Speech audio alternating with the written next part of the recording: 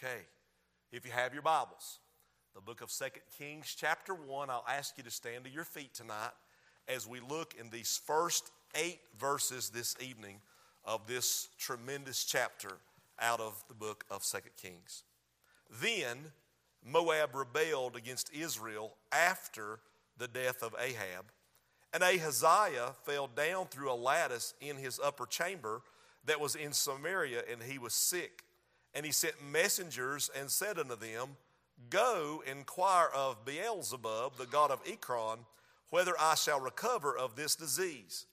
But the angel of the Lord said to Elijah the Tishbite, Arise, go up to meet the messengers of the king of Samaria, and say unto them, Is it not because there's not a God in Israel, that you go to inquire of Beelzebub, the god of Ekron?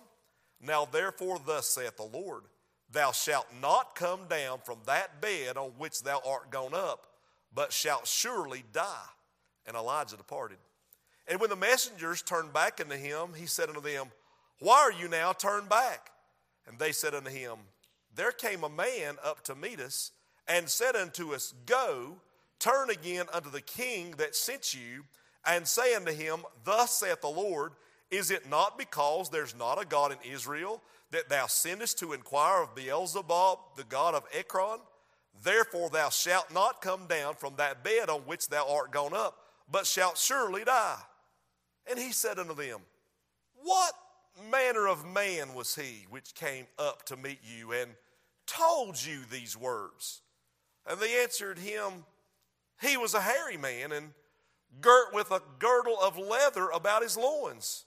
And he said, It is Elijah the Tishbite. I want to preach this thought tonight, God being our helper. Who do you turn to in times of trouble?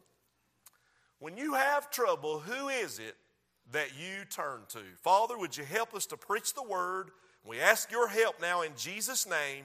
And all God's people say, Amen. Thank you for standing. You may be seated. We'll make 4 or 5 points tonight and we'll be done. Number one, I'm just going to hit the high spots here. Number one, I see a crisis of God's people. A crisis of God's people. What's the crisis? Verse 1 says that the wicked king of Israel, his name was Ahab, he's died. And we could read about him in the previous chapter and how he turned over his reign to his son Ahaziah in verses 51, 52, and 53. And Ahaziah, King Ahab's son, is just as wicked as his daddy was. He did evil in the sight of the Lord. He walked in the ways of Ahab and of Jezebel and in the way of Jeroboam, who established the worship of false gods in Israel. So there's a crisis in Israel. It is a time of death. There's another crisis in Israel. There's a time of danger. Not only has their leadership, imagine if something should happen to a president back when Kennedy was assassinated, and the unrest and the unstabilization, if that's a word, that was in our nation at that point in time. Some of you are old enough to remember those days. Imagine the change of leadership, how unstable our country was at that point in time. There's a change of leadership here. It's a time of death. There's also a time of danger because the Bible says in verse 1, Then Moab rebelled. So right in the middle of this political instability and the probably presiding economic issues, Moab, who's been under dominion of Israel, comes out from underneath that dominion and they begin to rebel. They've been in the dominion, under the dominion of Israel since the days of King David. That's been a long time up to King Ahaziah. A time of death, a time of danger. Thirdly, it's a time of distress. There's a new king. His name is Ahaziah. He ended up reigning over Israel for 2 short years.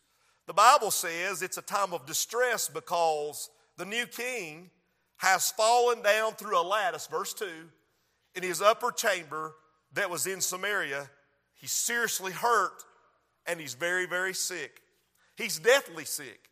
In fact, he takes some of his cabinet members, his staff, messengers and says to them, I want you to go and inquire of Baal whether I'm going to live or whether I'm going to die. In trouble, Ahaziah turned to Baal to ask if he would be recovered. Now I would just stop and say time out long enough to say this. In our nation, in a time of distress, in a time of danger, in a time of disease, in a time of destruction, hurricanes and tornadoes and floods, who is it that our nation turns to? Do we turn to China? It's quiet. Do we turn to Iran, Iraq? Do we turn to the government? Who is it that we turn to in times of trouble? I'm just asking a question.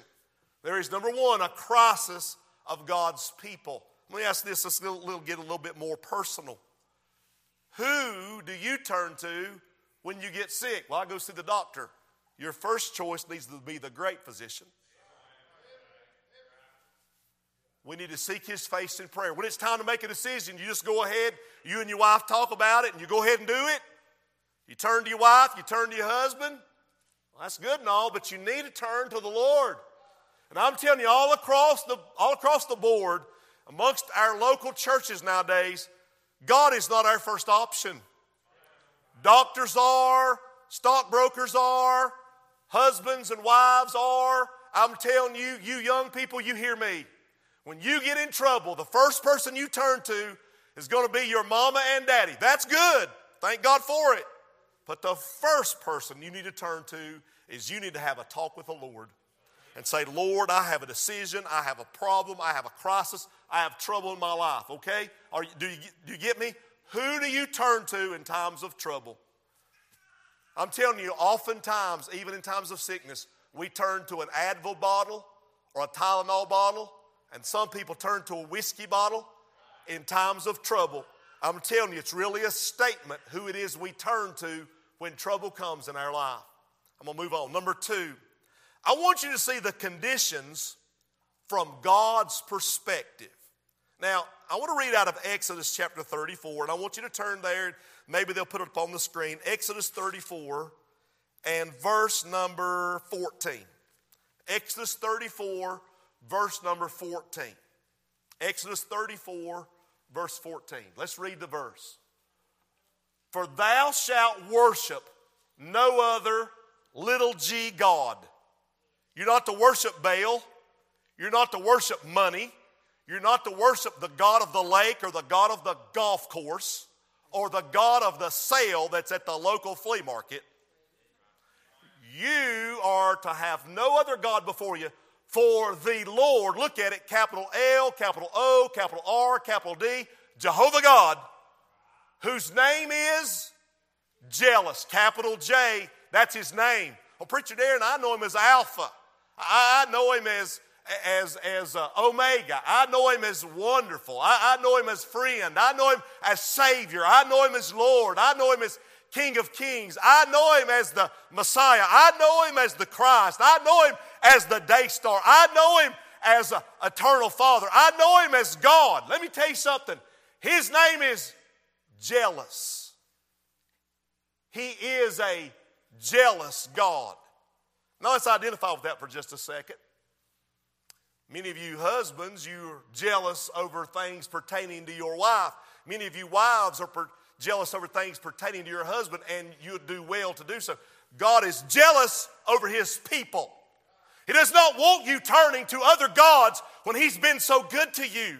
And He's blessed you with all these blessings of salvation and forgiveness and blessings of health and blessings of wealth and giving you a roof over your head and clothes on your back and shoes on your feet and a fine family. I feel preaching stern in me tonight. God has been good to us. And after all the goodness that He's given to us, when we get in trouble, we run and turn somewhere else. Oh, no, no, no, no. I think not. God is a jealous God. We're to have no other gods before us. Now let's go back to our text in 2 Kings chapter 1, where we see in verse number 3, the Bible says the angel of the Lord, who is that? pre-incarnate Christ. He appears to the prophet, the man of God, Elijah, verse 3, the Tishbite. He says to him, I want you to arise. I want you to go up and meet the messengers of the king of Samaria and say unto them, is it not because there's not a God in Israel that you go to inquire of Baal, the God of Ekron? I mean, I know your daddy served Baal. I know that you're serving Baal. But why do you turn to Baal? Why are you doing this? So I want you to notice three conditions God sees. The first one God sees is I'll start with R, the readiness of Elijah. Elijah was summoned by the Lord, and Elijah was ready. Elijah was in a place that God could speak to him. Elijah was in a place of service. Elijah was prepared. When God spoke to him, he was obedient. When God told him, I want you to get up and go do this, he was obedient. Listen, he's fresh off, defeating 400 prophets of Baal already. Amen. He called down fire from heaven. Amen. And God did a supernatural work through the man of God Elijah. And just because Elijah has received victory after victory after victory, he's not in retirement mode. Amen. He's still ready to hear from God, and he's going to do God's business. He's in condition to be used of God. Ask yourself a question tonight. Am I in a place that if God spoke to me about doing such and such, I would be ready and prepared to be obedient? We see, second of all, the rebellion of the king. Elijah has to say, why are you doing this? Why are you serving? Why are you seeking advice or counsel from a false god? Is it because there's not a God in Israel? God is insulted when we turn to other sources. God is insulted. When America, when our churches, when our families turn to other sources in times of trouble, in times of distress, in times of predicament, God is insulted. Listen, this preacher tonight may be as popular as a polecat in a perfume factory. But I'm telling you, we better learn to turn to God in times of trouble. This king, he has not turned to God, the Lord God, the jealous God, Jehovah-Jireh God. He's turned to a false God. And God tells Elijah, you go tell the king he's not coming off the bed, the sick bed. He's going to die and not live. His condition is fatal. His condition is irreversible. Since the king says there's no God, right? He's going to get no help. If you want to go to Baal, see if Baal helps you. You want to go to Baal to see if Baal's going to get you off that bed? See if Baal's going to get you off that bed. And once you figure out he can't, it's going to be too late. In America, we need to learn, we need to turn to the Lord God. Because our government cannot continue to bail us out. Amen. It just ain't going to work. They don't anyway. And I'm telling you, you're not going to be able to go to China. You're not going to be able to go to Russia. Listen, you're going to have to go to God. He's the only one to help us. Amen. So you're not going to live long if you're going to do our Lord God wrong. You won't live to tell about it. I'm going to give you some verses. You can be sure your sins will find you out. To him that knoweth to do right and doeth it not, to him it is a sin. Whatsoever man soweth, that shall he also reap. The soul that sinneth, it shall die. You will never keep your sin secret from the Lord. Ahaziah was looking to a false god. He thought he'd keep it quiet, but God knows all about it. So we see the readiness of Elijah. We see the rebellion of the king. I see a third one. Now Elijah, he gets up, obedient to God. He goes out. The Bible says in verse 4 that Elijah departed, and somewhere along the way, here comes these messengers going to inquire of a false god, and Elijah meets them. Elijah didn't walk up and say, hey, my name's Elijah. No, he did not. He walked up and he simply said to him, why is the king seeking a false god's advice? Because the Lord God reigns in Israel, and because of this, he's going to die and not live. He will not recover. So you just turn yourselves around and go tell the king what God said. Third condition, you see the reception of the messengers. Those boys, or whoever they were, the cabinet, the staff, the messengers, they believed Elijah and turned around. They received the word of God. They didn't keep going and say, oh, we ain't listen to you, you old fogey. We're going to keep going after serving Baal, the false god. they received the word from Almighty God. They believed and they went back and shared the message with the king. They went back and said, when they got back, the king said, why are you back already? You've not had time to go and seek Baal if I'm going to get better. Why are you turned back? They said, there came a man up and told us, boy, you going to die and not live. So, secondly, we see the conditions from God's perspective. Number 3, we see Elijah. I want to think about him for a second. He is characterized by God's practices. What do you mean by godly practices? Now, verse 5. The king asked a question. Why are you now turned back? And they said, there's a man walked up and told us that you're going to die and not live. Verse 7. The king said, what manner of man was he, which came up to meet you and told you these words? Verse 8. They answered him, said, he was a hairy man. He was girt with a girdle of leather.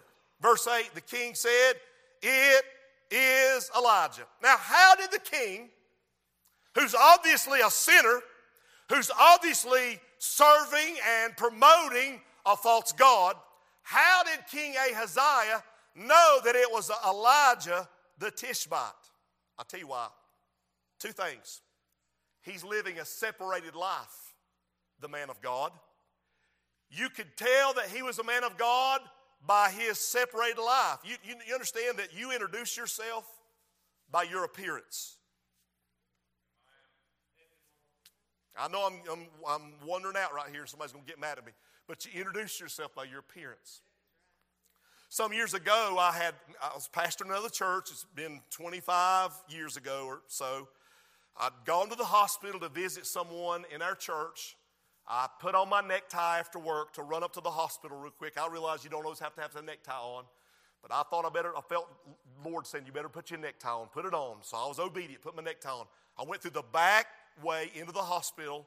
And when I went through the back way, it's kind of close to the emergency room. And there stands a woman holding a little boy in her arms. And she immediately locked her eyes on me and said, preacher. How did she know? How did she know I was a preacher?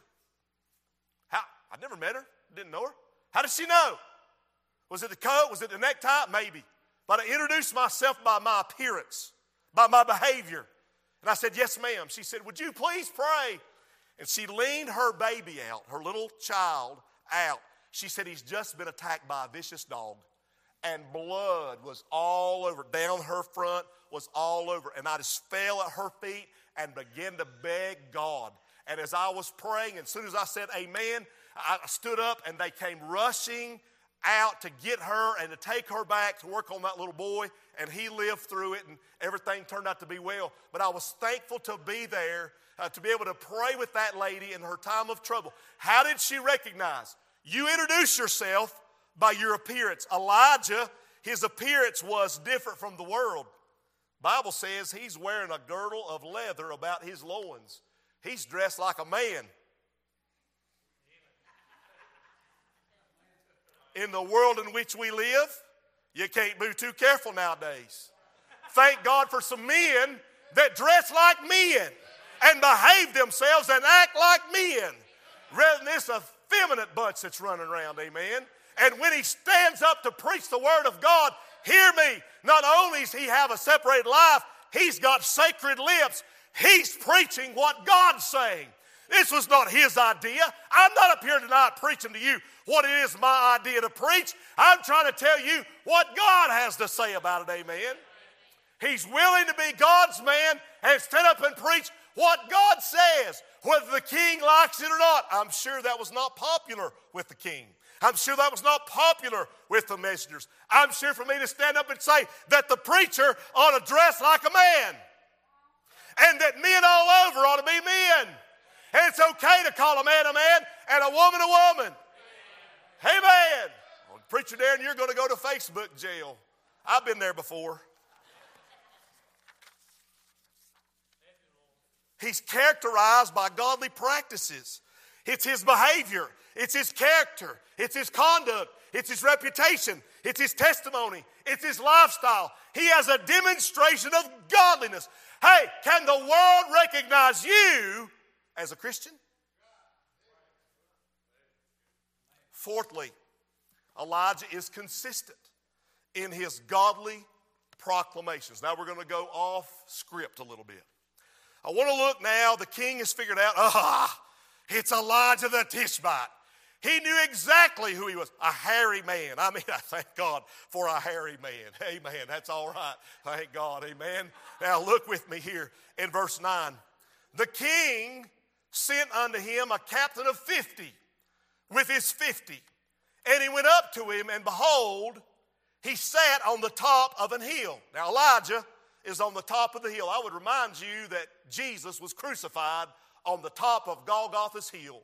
Thank God for Calvary. And so the king says to a captain, Captain Apathy, I want you to go down there and I want you to arrest, I want you to capture Elijah. And listen to this, Luke. They sent the captain and 50 men. They were so afraid of that little old preacher man, they sent 50 men to go get him. Now read with it. He spake unto him, Thou man of God. And I really think he's mocking him. Thou man of God, the king hath said. In other words, man of God, you so-called man of God, making fun of him. He believed that the king was number one. He believed the king was preeminent. And he said, the king has said, come down. And what about that? Now, no doubt that this captain is doing his ordinary duty. He's probably went and arrested people before. It's a routine mission. He's arrested and captured people and brought them back to stand before the king. And he thinks that the king is absolute. And I'm not respecting the man of God. I don't really even think he's a man of God. And I'm under orders. And so, verse 10, Elijah answered and said to the captain of 50, If I be a man of God, then let fire come down from heaven and consume thee and thy 50. Now time out. If that's Elijah saying that, I'd run for cover. I'd jump in the water somewhere real quick like and just hope for the best. Because he's called down fire before. And he said, if I'm a man of God, let fire come down. And you know Captain Apathy, who really don't care, who's indifferent to what's going on, he stands there and says, oh yeah, and there came down fire from heaven and consumed him and his 50.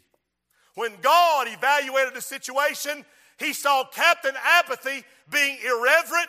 He saw Captain Apathy filled with ignorance of the situation. Now, come down, man of God. I tell you what came down. Fire did and burned him to the ground. Well, that crowd didn't come back, so verse 11, Preacher Darren, when are you going to get done? When I'm done, okay? I'm feeling pretty good right now. Again also, he sent unto him another captain of 50 with his 50. And he answered and said unto him, Oh, man of God. Now, he's changed his thought process there. Oh, man of God. He's still kind of arrogant. He's Captain Arrogant. Thus hath the king said, Come down quickly. You see, he added that little phrase because he thought, you know what? You may have defeated the first captain and his 50. I don't know how you did it, but I'm filled with pride and arrogance. And buddy, I've arrested people before, and you little man of God are not going to stop me, and you're not going to get in my way. I'm not going to be defeated here. I'm going to do as I please. Verse 12, and Elijah answered and said unto them, If I be a man of God, let fire come down from heaven and consume thee and thy 50.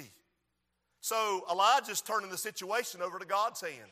He said, if I'm a man of God, let fire come down. The Bible says, and the fire of God came down from heaven and consumed him and his 50.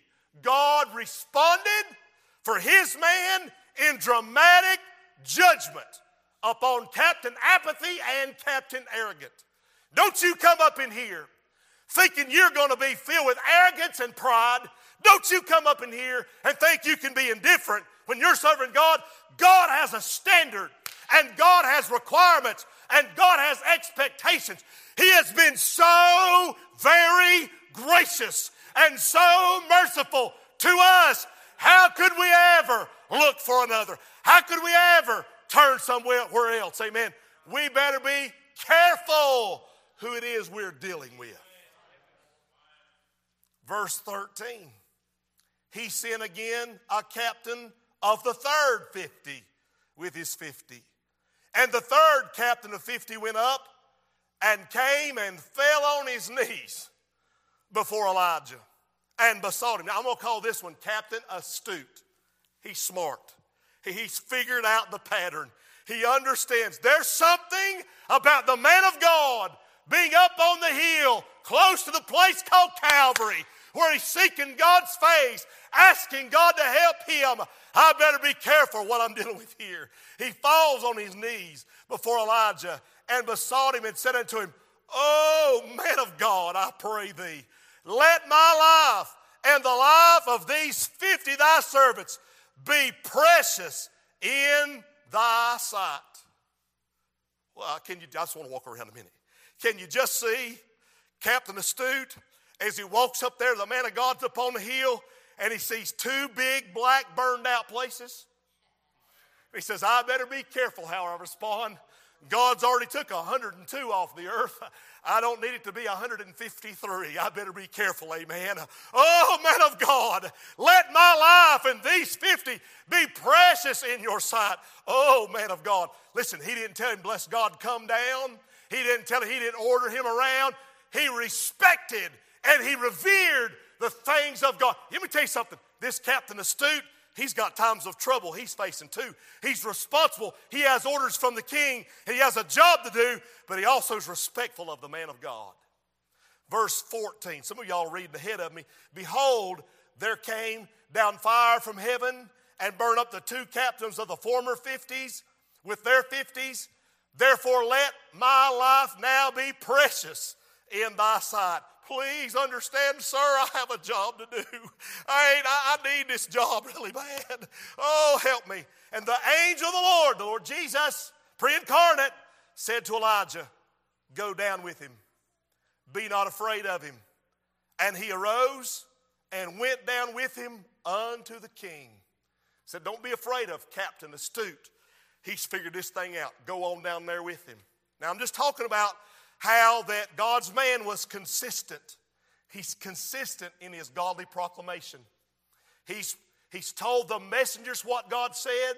Now he's getting ready to stand before the king directly. Verse 16. And he said unto him, thus saith the Lord, for as much as thou hast sent messengers to inquire of Beelzebub, the god of Ekron, is it not because there's no God in Israel to inquire of his word? Therefore thou shalt not come down off that bed on the which thou art gone up, but shalt surely die. Now he's talking not to Captain Apathy or Captain Arrogant or to Captain Astute.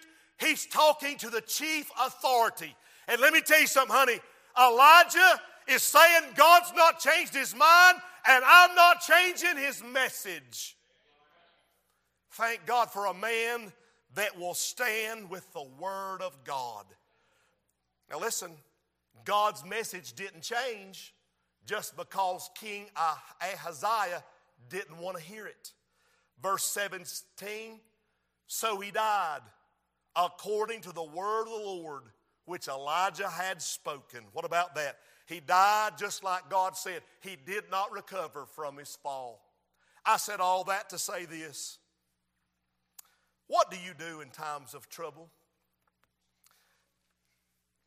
May I say this tonight about you? Do you exhibit the same characteristics, the same behavior, the same mindset, the same conduct that Elijah did? And Elijah looked to the Lord in the middle of this trouble, was consistent. What do you do? Are you the same person that you are at church when you're home? Are you the same person at home that you are at work? Are you the same? Elijah was the same in the pulpit as he was out of the pulpit. He's God's man. It didn't change just because he walked up on a stage and it was his time to preach. He was the same all the time. And I'm asking you, church, if you're going to be a Christian and do the right thing, you've got to have a certain behavior that God's looking for in your life. And I'm not talking about perfection because we're all flesh and I mess up all the time. But God's looking for someone to be consistent with what God's called them to do. And the power of God would rest on your life if you'll become that. And then when you get in trouble, where do you turn? You turn to the King of Kings. You turn to the Lord of Lords. Where is it that you turn? I dare say that's probably sometime in the last week or two, or maybe this coming week, you're going to run into a problem. And the first thing you're going to try to do is solve it yourself. And you're going to mess it up worse than it already was. Maybe right now there's a problem in your family. And you don't even have time. You don't even want to go there. You don't want to get it on your mind. But there's been times where you've tried to fix it. You've tried to talk yourself through it and try to talk somebody else through it. And you should have just took it to God and said, God, what am I supposed to do? I'll never forget one time. I was over at the school building and it was a pressure situation coming from out of Asheville. And I went to the prayer closet. The back room is a prayer closet for me. And I was back there praying. And I said, Lord, I don't know what I'm going to say. I don't know what I'm going to do. And God said, why do you think you need to say anything? You need to keep your mouth shut. Let me handle this for you. I thought, oh, yes, God, you're going to roar against it. Let me tell you what God did. He just moved it right off the scene. He just pretty as you please. It was completely gone. And don't you know, I went back in that back room and I thanked him and I praised him and I glorified him. I'm going to tell you something. There's coming a time of trouble. And maybe you're in it right now. And you're going to try to adjust it yourself. And you're Preacher Darren, I'm trying to get a loan. You first should pray about that thing. Before you go to see a bank and consider the rates and try to figure it all out, you better pray about it first. And let God lead you and guide you and show you. I'm telling you, if you don't, you're disrespecting the Lord God who saved you. And things are not going to turn out well because he wants to show you that his way is the best way. Be careful that you don't only look back in your life and see a couple of burnt places on the ground already where you messed it up. You ought to come and say, oh God, let my life be precious in your sight and the life of my little family, Lord. We have a crisis. We have problems. There's imminent danger. Lord, we turn to you. Will you help me? You stand to your feet tonight. God's speaking to somebody. I'm telling you, I know he is.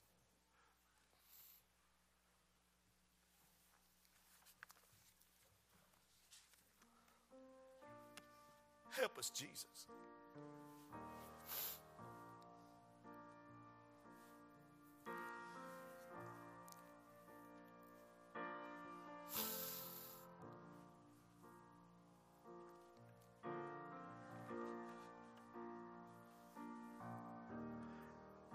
Our Father, I'll be the first to confess when trouble comes, Lord, we try to handle it ourselves.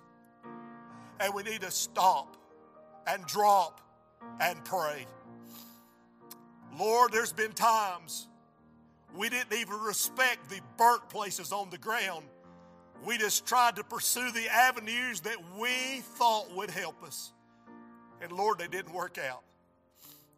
Lord, forgive us as a church. Forgive us as families and individuals. Forgive us as a nation.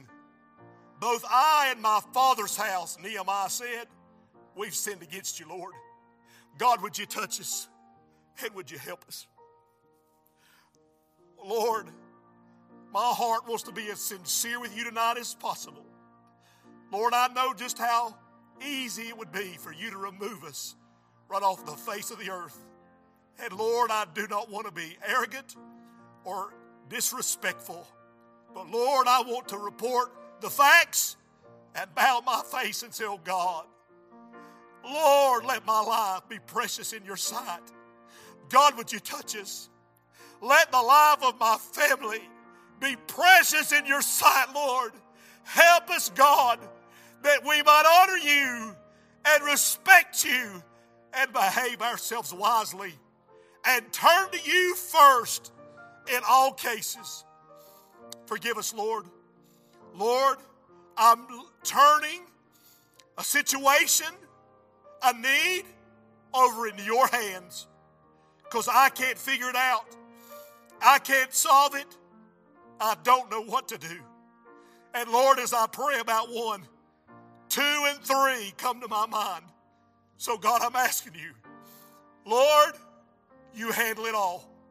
Take care of it. Lord, fix it, I pray, in your will and in your way.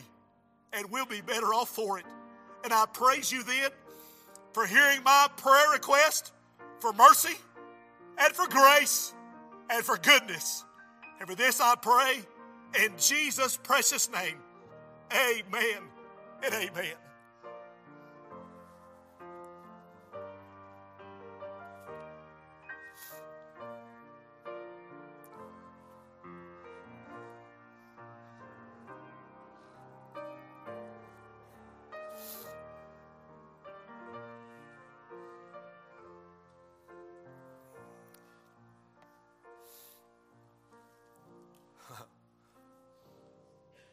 What manner of man was he? He was a hairy man. He had a leather girdle about his loins. Never seen nobody like it. He talked like nobody's ever talked before. It's the man of God, Elijah the Tishbite. It'll get out on you who you really are. You can't hide it forever. In my house, Luke, what kind of dog do we have at the house? We got a big old Siberian Husky. Oh, she's just fluffy and furry. And I was down here praying, said amen, looked down, got a dog hair on my leg. There's another one. Lord, there's another one. Got one on my coat, and as I started to speak, got one somehow off my handkerchief, and it got in my mouth. You can't run with the dogs and it not get out on you. As soon as I walked in today from church, she met me at the door. She licked my hands. She started sniffing the back of my legs, saying, oh, you've been to church again today. Yep, you've been to church again today. That's where you've been. And when she licks me, it's her form of worship. And even my dog knows how to worship its master. And we as God's people, we don't worship our master and our maker. We try to solve everything on our own. My dog, she depends on me to give her water. She depends on me to give her food. She wouldn't have anything without me. Nothing. And I'm telling you, we wouldn't have nothing without God. We'd have zilch. Absolutely not a thing we would have. Nothing were it not for him. And I just want to take time out to say, woo! I love him and I praise him and I honor him because he's my God. Can you help me? Doesn't my God deserve a little praise? I came in tonight to worship him, and I came in tonight to praise him, and I came in to give him glory. He saved my soul, he forgave my sins, and I'm on my way to heaven. What a God he is. He is Alpha and Omega, the beginning and the end. He's the Christ, the day star, the eternal one, our Father, our God, our hallelujah, the Holy One. He's Emmanuel. Jesus is his name. King of kings, Lord of lords, Master, Messiah, name above all names, omnipotent, omniscient he is. He's the quick, he's the Redeemer, he's the Savior, he's the triumph, he's the unique one, he's the victor, he's the witness, he's the excellent one. He is Yahweh, and he's the zenith of all my hopes and all my expectations, and jealous is his name.